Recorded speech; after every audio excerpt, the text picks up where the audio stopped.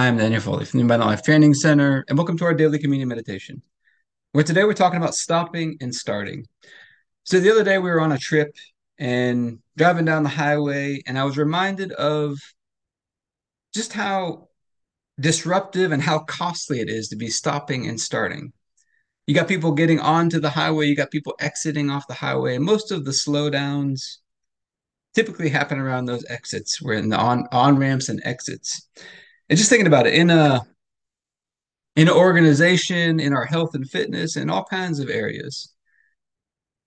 People are constantly stopping and starting, and there's a big cost to that. Think about just in our cars, in our automobiles.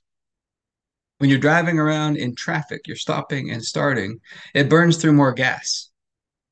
There's an extra cost to it. And so we're going to be taking communion today, asking God to help us to be people who just are consistent. We keep moving in the right direction. Now, we've got this reminder right now, April 1st today. I always think of April 1st, the springtime, as a reminder we got a fresh start. Now let's take that fresh start and let's be people who are consistent, people who build momentum consistently over time, who consistently compound that momentum in the right direction. But let's pray first, and then we'll get into our time of communion. Heavenly Father, I pray for everybody who's watching or listening, their families, their friends, everybody connected to them, and all of our church and governmental leaders. And I thank you for releasing us from darkness and transferring us into the light, into the kingdom of your dear Son. I thank you for your purpose and grace given to us in Christ Jesus before time ever began. And that Jesus was struck down, he was smitten and bruised and pierced and crushed and destroyed by you so that you could be on our side, that you could be fighting for us. And I keep asking that you, the Father of glory, would give us the spirit of wisdom and revelation so that we would know you more and more. That the eyes of our hearts would be enlightened to know the hope to which you've called us and the riches of your glorious inheritance that is in us, and the immeasurable greatness of your power to us who believe. The same power that you exercised in Christ when you raised him from the dead, and you seated him at your right hand in heavenly places, far above all rule and authority and power and dominion, and every name that is named, not only in this age, but also in the one to come. And you put all things under his feet and made him to be the head of the body, the fullness of him who fills all in all. And Father, I ask you to bless us and to make your face shine upon us. Let us find grace and favor in your eyes. Expand our capacity to receive everything you've given us in Christ. Expand our borders and our territory, and let it all flow through us so that we do good and are a blessing to people all over the world. Send us opportunities to do good and be a blessing today, and make the most of those opportunities. Keep your hand on us and help us do today what's right and best in your eyes, and do it with peace and joy and confidence in you. And we ask you to stretch out your hand to heal and do signs and wonders and keep us from evil and pain. Through the mighty name of Jesus. Amen.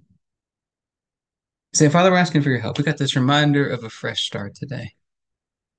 Help us to be people who are consistent, who keep the momentum going consistently. If there's anything we need to stop, help us to stop it, to turn it around and get it moving in the right direction, and then just keep that momentum going, compounding in the right direction.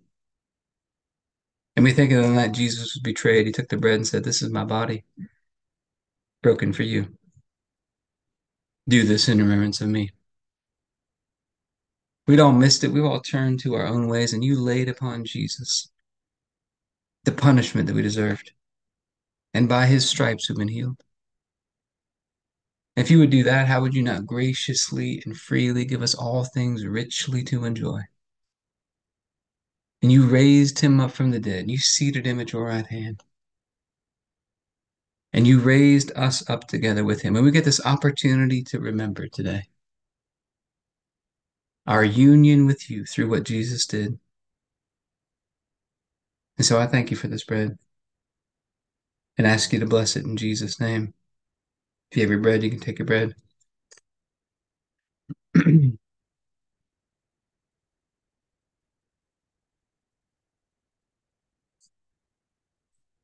Then after supper, Jesus took the cup and he said, "This is the cup of the new covenant in my blood, poured out for the forgiveness of sins for many. And it's the forgiveness of sins that you released us from darkness and you transferred us into the light, into the kingdom of Jesus. His blood washed us and cleansed us, gave us this fresh start. We get to walk out this day today in a covenant relationship with you, a covenant of love and peace and grace and forgiveness. So I thank you for this cup and ask you to bless it in Jesus' name. If you have your juice, you can take your juice.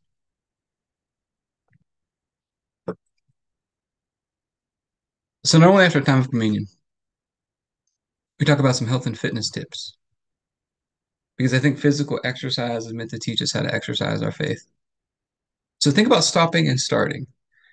I've seen this a lot working in the gym, doing personal training for a while.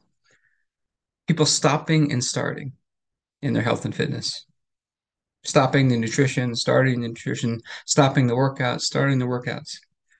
One of the biggest keys is just find simple, basic, fundamental things that work and just execute them consistently. Be consistent with it. But I hope it's been helpful for you today. If you'd like to be a part of what we're doing in the Abundant Life Blueprint, you can go to the AbundantLifeTrainingCenter.com.